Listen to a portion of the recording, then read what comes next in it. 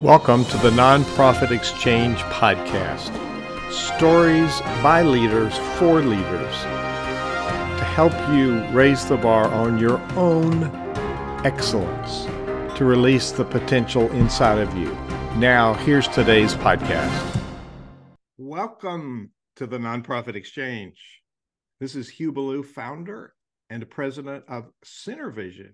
It's the synergy of a common vision, what music conductors know how to do and what leaders know how to do, especially our guest today. So on the Nonprofit Exchange, our guest today is Chris Lambert. So Chris, tell people a little bit about who you are and your background and why you're doing the work that you're doing. Today's episode is called Next Level Nonprofit, and your book also has How to Build a Dream Team and Increase Lasting Impact. I can hardly wait. Chris, tell us about who you are.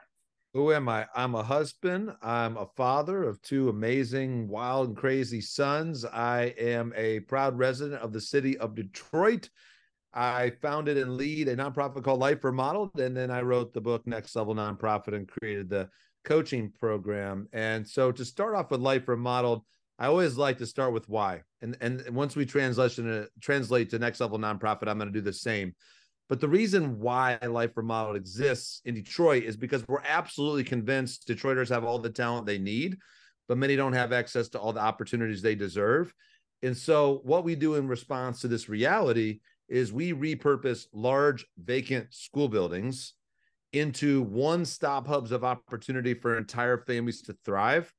And then what we do is we fill these buildings with the best and brightest nonprofits who are moving the needle in three areas: either youth programs, workforce development initiatives, or health and human services. And then we help these organizations collaborate to make far greater impact together than they could ever make alone and really move the needle in an impactful way. And I started the organization in 2010. Our first 4 years were very messy, very rocky. And then we created this system and we started implementing these principles that are what we're going to talk about today in Next Level Nonprofit. And over the next 8 years, we ended up investing over $43 million into Detroit neighborhoods. We renovated 4 schools, mobilized 77,000 volunteers, and we became widely recognized as one of the best managed nonprofits in the state, highest score you can have on Charity Navigator and GuideStar. And, look, I have a lot of mistakes along the way, which I'm happy to share. And what I believe that we can do with Next Level Nonprofit is help you avoid those avoidable mistakes and truly accomplish far more than you're currently accomplishing. Wow. You ran a lot of amazing numbers by us. That's pretty impressive. You said it was, how did you describe the start out? Did you say it was messy? What'd you say? Messy, rocky. We created a big wake of, hiring people we shouldn't have hired and make a mistake, not knowing how to coach people and burn bridges and, just all with good hearts and good intent. But things that had I known then what I know now, not only would those not have happened, but we would actually have been even further along than we already are. Chris, I hate to tell you, this never happened to anybody else. I know I'm alone. Maybe Hugh, maybe you've made a mistake once or twice in this area, but let's all just take a deep breath and recognize we've all been there.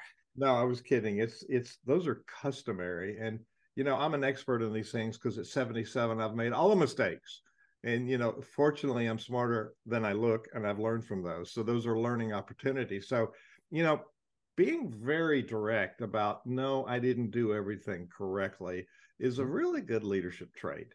So being able to admit that and say that is, I commend you for that. So the nonprofit is called Life Remodeled. Is that what it's called? Yes, it is. And I ascribe to the teaching myself. I'm a lifelong learner, and I'm always about constantly improving because the people we serve deserve it. Yeah. So you gave us a lot of things that Life Remodeled do, but you also said there were some missteps going up. So you didn't give up. You figured it out. One of the challenges that leaders have and really motivates me is give me a mess. I like to figure it out. So it sounds like you're cousin to that. You put it together. So was that the inspiration for writing your book? So I'll also start with why, right? Why Next Level Nonprofit? Why the book? Why the coaching? And it's really simple that we are absolutely convinced, and actually almost every nonprofit leader I know believes this, that the people that we serve as nonprofit leaders deserve the highest level of excellence we can possibly give them. The challenge is most of the nonprofit leaders I know are incredible people with huge hearts, but they don't have a lot of experience in thriving for-profit companies or industries. And so there's a lot that they don't know what they don't know about truly creating an incredibly healthy and impactful organization. And so by not investing the time necessary on our inward internal systems, leads to us not achieving what we know we're capable of. And in fact, in many cases, for people to burn out. And so this book and this system, it's a blueprint for organizational, operational excellence that leads to you building a dream team and therefore increasing lasting impact. Because our work is about impact, isn't it? Yes, sir. That's why we do what we do. We're here for people. Oh, amen. Before we go on to my next question, I'm going to back up a second. You use some strange words that we don't understand.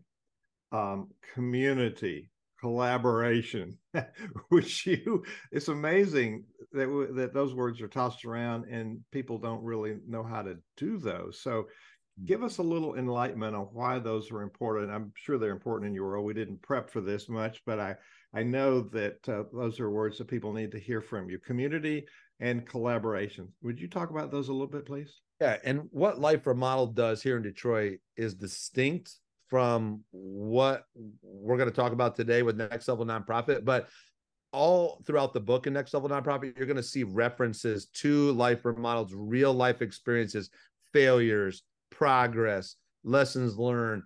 And back to, Life Remodeled, we repurpose vacant school buildings and fill them up with dozens and dozens of nonprofits.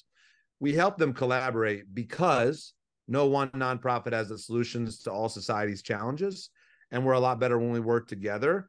And look, I've been guilty of this. A lot of us are operating in silos, and we often think that, it's a zero-sum game. But part of us does want to collaborate, and part of us just doesn't know how. And so we figured out how to do that on a local level. And proximity really is the biggest factor, which is why we repurpose these vacant school buildings and put so many nonprofits in there. And along the way, we've learned a lot about nonprofits of a wide variety of sizes and shapes and missions. And all of that plays into us creating this system that really translates to organizations of any size. There is no nonprofit too big. You could have 10,000 staff. You could have one, or anywhere in between. These principles are universal. So let's go back to this a little bit. I'm just beginning to get that, consider my age and mental condition here. Let me get a little more granular. You gave me a little hint there. So you're buying, so there's a physical property and you're buying it, and you're actually promoting collaboration by people being together. So a little bit more about how that works, please. All right. So when you think vacant school building, you got to think Harry Potter school. We acquire gorgeous works of art school buildings that unfortunately went vacant. And I never want to see any school close. When a school closes, that's like a dagger to the heart of hope to communities that have experienced high levels of marginalization and oppression. And so we take this painful disinvestment. And what it used to be is a beacon of hope for education in athletics, academics, and social advancement. And we turn it into an opportunity hub for all ages, for entire families in all of those areas. And we find out from the community, what increased opportunities do you want? And almost every community that we engage says the same three things. We want more youth programs. We want more job opportunities that lead to real, sustainable, livable wage jobs. And we want more health and human services. And so we, instead of us creating those programs, we find who is the best at those things, and we move them into our space. We lease fixed office space. It's not a co-working space. It's fixed space. We lease it to them at cost. What it costs us to operate the building is what they pay. That means everybody wants to be located in our buildings because there is no such thing as a landlord that doesn't want to make a profit. Well, that's what we do. And then we're doing more than leasing space. We get very intentional on setting extremely ambitious goals that are realistic if we work together. And we use data to figure out if we're actually on track to hit it or not, and to pivot and to work together to achieve those outcomes. Amazing. Amazing. And there's more and more co-working space going up for small businesses. Actually, I heard this weekend that Verizon is putting people into these spaces. They're spending 700 million a month, and they're saving a lot of money on office space. So it really makes sense for big business to say, oh, we need to put together some people. So what happens on site, people need their private time, but there's also public places, and what you're doing is just brilliant. I'm already impressed, and we're just like 10 minutes into this interview. So now you mentioned somewhere in your book and your writings an organizational operating system. Can you expand on that a little bit? All right. So what Next Level Nonprofit is it's not a software, but I'm going to use software as an analogy. So for you PC users, think about Windows. For you Mac users, that's me, think about iOS, or your iPhone iOS, or your Android, right? Those are all the operating systems. Now, in my opinion, that's the most important software on the entire device, because every other program that will ever integrate with that device will integrate because of your operating system. And an operating system on software side, it takes extremely complex inputs and makes them simple, right? And so in many ways, that's what an organizational operating system does. There's 4 key components to an excellent organizational operating system. They are: number 1, team unity; number 2, compelling vision; number 3, right strategy; and number 4, disciplined execution. And I want all of our listeners to imagine a flywheel on a car for a minute. Use this analogy, whether you're in the Motor City and you know cars, or you don't know anything about cars. In essence, the faster the flywheel goes, the faster the vehicle goes.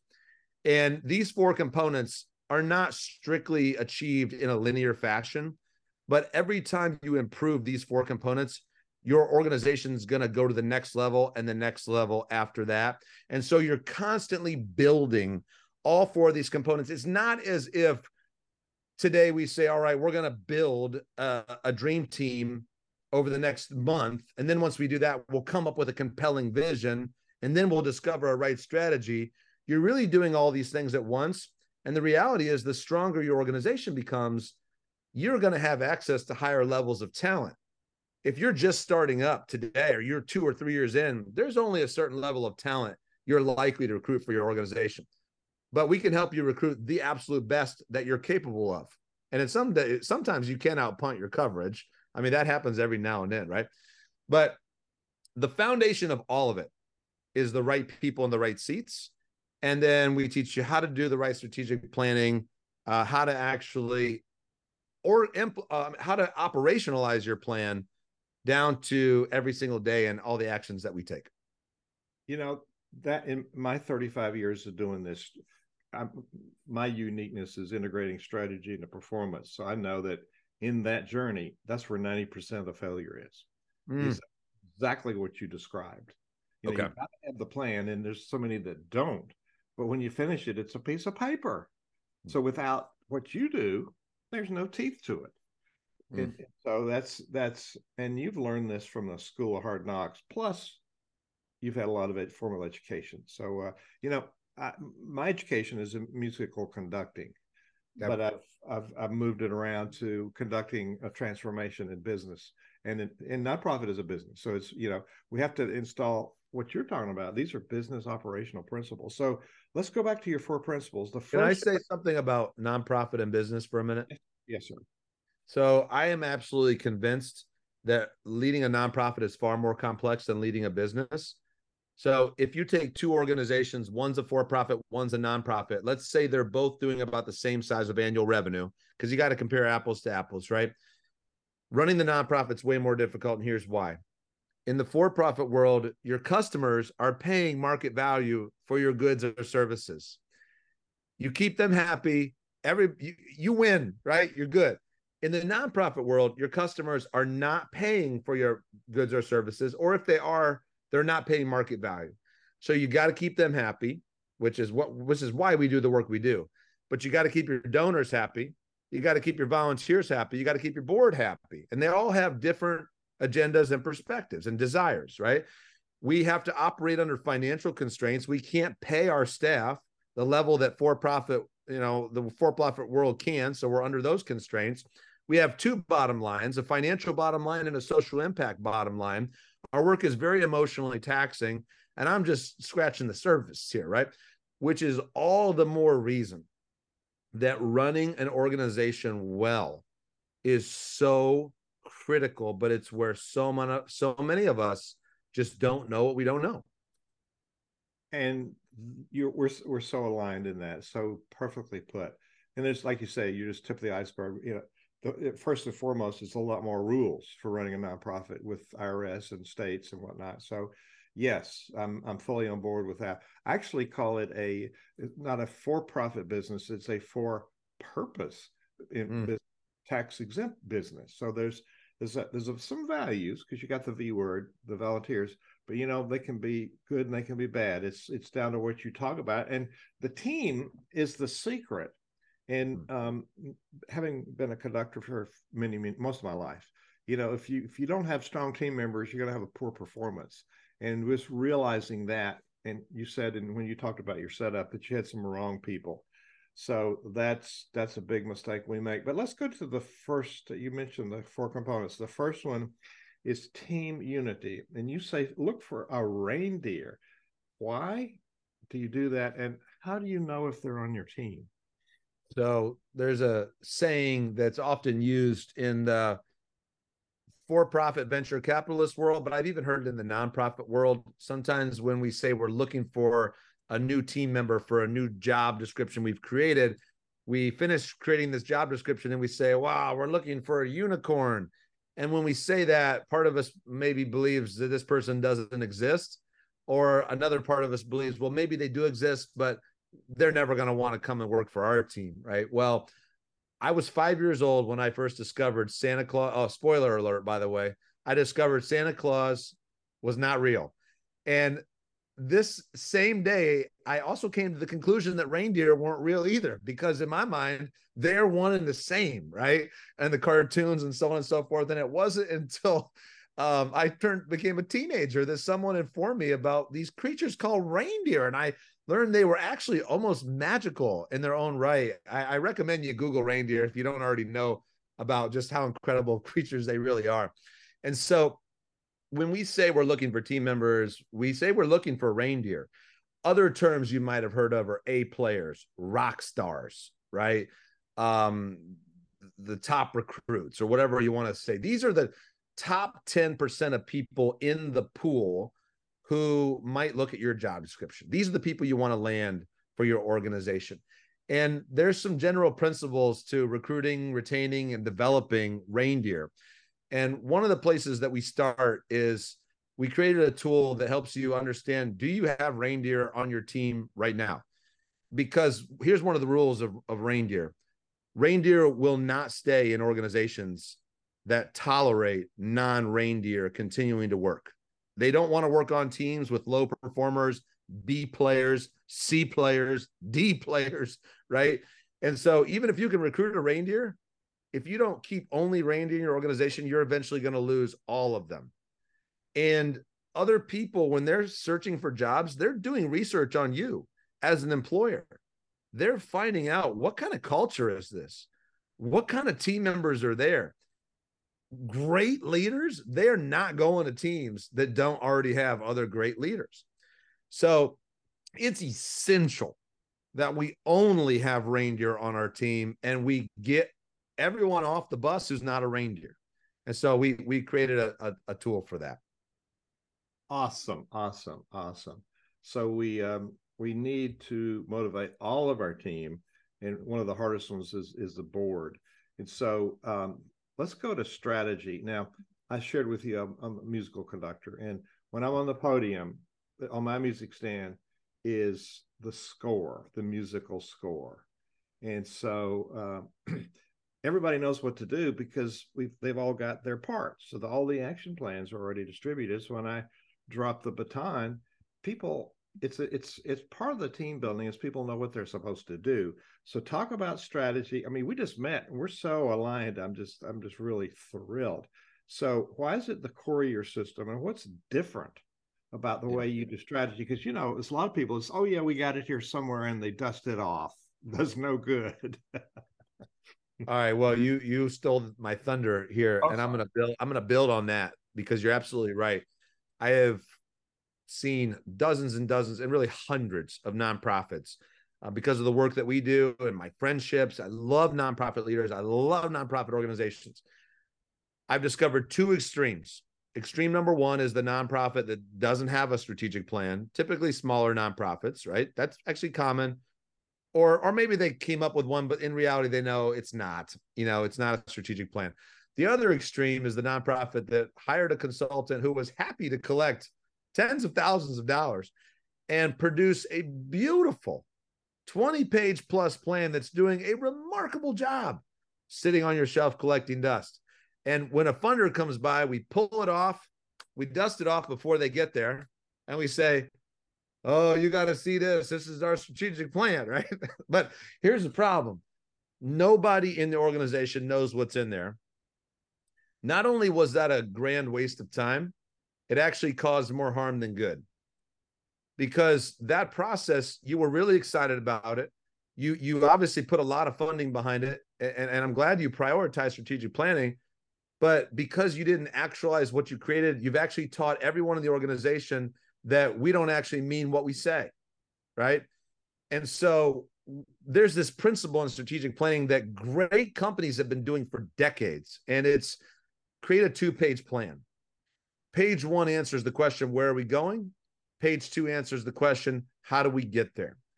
And by distilling it down to 2 pages, you create something that you can disseminate throughout the entire organization where they can actually get really excited about where you're going, and they can have a very concrete vision of exactly how you're going to get there. And it starts with you create a 10-year moonshot. I'll explain that. And then you break it down all the way to 90-day quarterly priorities. And you revisit this every 90 days. You reflect on your past quarter. You plan out your next quarter. At the end of the year, you spend 2 days reflecting on your last year. You plan out your next year. But the 10-year moonshot comes from former President Kennedy in 1961. He said, and I won't quote him verbatim, but we all know the gist of the quote, that before the decade's out, we're going to put a man on the moon. I mean, he should have said person, but that's where we were at the time. We're going to put a man on the moon and return him safely to Earth. Now, for those of us who grew up later than 1961, maybe we don't realize that was a ludicrous statement for several reasons. One, the technology did not exist. Number two, we didn't even know the math of how to effectively get that ship back to Earth. But what we did was we did more than just say something crazy. We put a plan in place to discover the technology, which we did, to learn the math, which we did, and we achieved that mission in 1969. Now, I got to just take a side note for a second. I got to tell you, Hugh, and maybe we'll diverge here, but I cannot stand it when nonprofits make aspirational vision statements that go something like this. We envision a world by the year 2040 where no child is hungry. Now, here's why that really angers me. If you have that plan to achieve that, please show it to me right away. I'm going to become your number one supporter overnight, right? If you don't have a plan to actually achieve that, never say that again. Because you're telling your team members, I'm going to fill you full of hot air and not actually hold you accountable to anything. You're telling your donors, I'm going to lie to you, all right, to make you feel good about what you're doing. But at the end of the day, I'm not going to produce anywhere near what I'm telling you, right? So stop talking like that. Instead, set a very ambitious goal. Okay, if President Kennedy would have said we're going to go to Mars and back, that would have not been possible at the time. Now, we could say that today. If he would have said, my son actually said this, one of my sons, well, we should try to go to the sun and back. Okay, son, let me talk a little bit about what that would look like, right? I'm not talking about setting impossible goals. I'm not talking about setting stretch goals. I'm talking about setting something that's truly remarkable, that actually can be done. And then we will work backwards from that plan all the way down to 90-day chunks, to where eventually everyone in the organization is going to have 3 to 7 quarterly priorities. Everyone, the custodian, the front desk person, the CEO, the chief advancement, everybody, right? And all of them are going to see very clearly exactly how their responsibilities tie in to that moonshot. And then their 3-year picture, their 1-year goals. And now all of a sudden, everybody is on the same page. They're excited and their jobs have meaning. And at the center of it all is your why. At the top of your page goes, why? Why do we exist? And you're constantly infusing your team with great vision and right strategy. You heard it here. Why? People don't care what till they know why. Come on. Hey, Chris, this is super. We're at our usual end time, but if you got a little more time, people will kill me for quitting so early. Can we go a little longer? I'm down. Yeah, I'm with you, Hugh. I'm really enjoying listening to you, actually. So go ahead, take it away. I mean, we could talk all day, but we want to leave people a reason to go get your book and go to your website. But I'm going to ask about those two. But before that, I studied facilitation very seriously, and I run meetings, power meetings, because I'm a conductor. You know, we got 2 hours. You're hiring a professional orchestra. You're paying a lot of money. You got to get it done. So meetings is a passion of mine. But I want to hear your take on it. You know, you run different meetings differently, and you know, bad meetings. If we have a bad rehearsal, we're going to have a bad concert. But people want to have bad meetings and expect good results anyway. So talk about meetings and why are yours different? Patrick Lencioni wrote one of my favorite books called Death by Meeting. Have you read it, Hugh? Yep. And you'll know at the center of his conclusion is what makes for a great meeting is appropriate levels of conflict. Now, that word scares a lot of people, right? I have become a big fan of healthy conflict, and it all starts with vulnerability. So we teach a framework for a 90-minute executive leadership team every single week. It has to start on time. It has to end on time. It has to take place in the same day, at the same time, every single week. And I can tell you this, every leader that does this comes to the same conclusion. These are the most effective, engaging, and really exciting meetings I've ever experienced in my life. And it's 90 minutes, and there's a lot of things going on in that 90 minutes. And the first 30 minutes is moving through your scoreboard, which are your metrics and your quarterly priorities and your highs and your lows, and you're checking in and all these things. And you're actually accomplishing team building. You're accomplishing being informed, and, you know, what information do we need to cascade, and so on and so forth. And then the last 60 minutes are spent on what we call opportunities and next steps. This is where you're leaning into the most pressing issues of the organization, and you're driving toward next steps. So one of the reasons people hate meetings, right, is because oftentimes they don't really lead with a clear agenda, or they don't end with clear next steps. One of the reasons that happens are you got people driving for perfection instead of just driving for at least 80% confidence that we need to make a decision, this is the right decision, and let's go. Our meeting structure creates such high levels of accountability that even if you make a wrong decision, you're going to evaluate that so quickly, and you're going to pivot so quickly, you're going to then arrive at the right decision more quickly than you ever would have before. Also, because these are such action-oriented meetings, people want to show up and give their full selves and their full transparency, vulnerability, because we help you create an environment where everyone begins to realize my voice matters. If you don't hear from me, my voice is reflective of literally thousands of people. We're going to make a decision that's absent of important information and important emotion and important feelings. And so, just like a conductor, which I love what you do, we're engaging people in a way where they may be all playing different instruments and different so on and so forth, but at the end of the day, we're walking out of that meeting in unity, producing an incredible final product. It's far greater than it ever would have been in a traditional meeting. Oh, my word. We're on the same page. We slight difference in methodology, but we're all different. And that's music to my ears. So, Chris, the website is NLN Coaching. Is that it? Yes, sir. NLN. What does that stand for? Next Level Nonprofit, NLNcoaching.org. Now, if people are watching the video, they can see it. If they're on the podcast, they don't see it. So when they go there, there's a book. So tell us about the book, and then tell us about what people will find on your website. This book is available on Amazon. It's also available anywhere you can find audiobooks, and it is completely open source. Literally everything in the entire model is in this book. You can read it. You can self-implement it anywhere in the country, in the world. I'm also going to tell you that this is not a sales pitch. This is absolute fact, proven inside and out. You're only going to go so far if you self-implement it. By bringing in a coach, it is absolutely game-changing. And this same thing is true. The most popular book in the for-profit world, it's very similar to these ideas. It's called Traction. So some of our listeners are very familiar with EOS or Scaling Up or Rockefeller Habits. The same thing applies. There's books out there. You can read them. But when you bring in that outside individual to lead your executive leadership team through this system, you're going to go way faster, way further. But I would encourage you at least start with implementing what's in this book today, and you definitely will gain strides from that.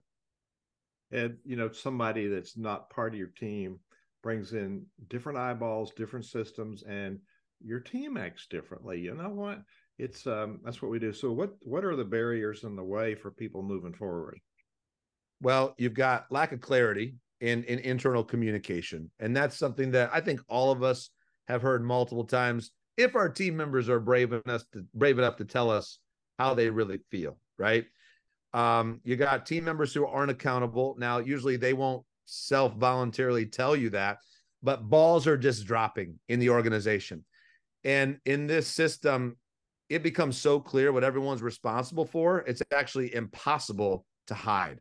And this isn't about trying to find people to throw under the bus, but this is about just getting a grip on what's going on in your organization so that when somebody does drop the ball, you can help them pick it back up if they want to. Now, if they don't want to, then you got a problem. That goes back to the reindeer standard. And the third piece is another barrier is just, I think all of us, this is really on our minds, even now more than ever, post-COVID, recruiting, developing, and retaining the top talent. Because you can come up with the best strategy in the world, and you can even have the most compelling visionary on earth. But if you don't have the right people in the right seats implementing that vision, it will never be achieved. My goodness. Listeners, viewers, I hope you're satisfied. There's a whole lot of stuff, sound bites, explanations that you can think about in this short time we were together today. So I encourage you to go to nlncoaching.com, get the Next Level Leadership Nonprofit book, and reach out to Chris, because he's thought leader with real good thoughts. And I got to tell you, having lived and worked in the sector for a long time, he's spot on. So Chris, we also, by the way, it is nlncoaching.org. I'm sorry. You're good. You're good. Thank you for fixing it. .org. You can find this episode on thenonprofitexchange.org. And this is one of many episodes. And of course, it'll be at the top when you look at it. And this will be content. I don't know what part of history you'll be looking. We're recording this toward the end of 2023, 2023. But these are timeless principles that people ignore, or, like Chris pointed out, don't know about. So Chris, just a quick commercial here. We have a community, nonprofitcommunity.org. And you're invited to come on and sound your voice about things. Nonprofitcommunity.org. That's a public free community. And if you like it and you like us, there's a paid part where you got a whole lot more content, stuff like he's talking about. So we ought to post some of your stuff in there. And certainly we publish a magazine called Nonprofit Updates, Leadership Updates. So send us an article. We'll share it with the rest of the world. So if folks, you want to check out Talking to People, and this podcast is posted in the community as well. It'll be there Thursday. So this is Tuesday, Thursday, things happen. So Chris, as we leave this really great interview, what do you want to leave people with? A thought, a challenge, a tip? What do you want to leave people with? I want to reinforce this idea that I have to remind myself of this every day. Who is greater than how? We can build incredibly dynamic teams. It does take a lot of intentionality. And each and every time we do it, though, we reflect on where we came from, and we're reminded just how much more joyful it is to work with the right people in the right seats. And so I just want to say I'm encouraged by every one of you doing the work that you're doing. And I am on your side. I am cheerleading with you, and the future is bright. Chris Lambert, wise words. Thank you for being our guest today on the Nonprofit Exchange. Thank you, brother. Thank you for listening to the Nonprofit Exchange. This podcast is a part of the C-Suite Radio Network. For more top business podcasts, visit c-suiteradio.com.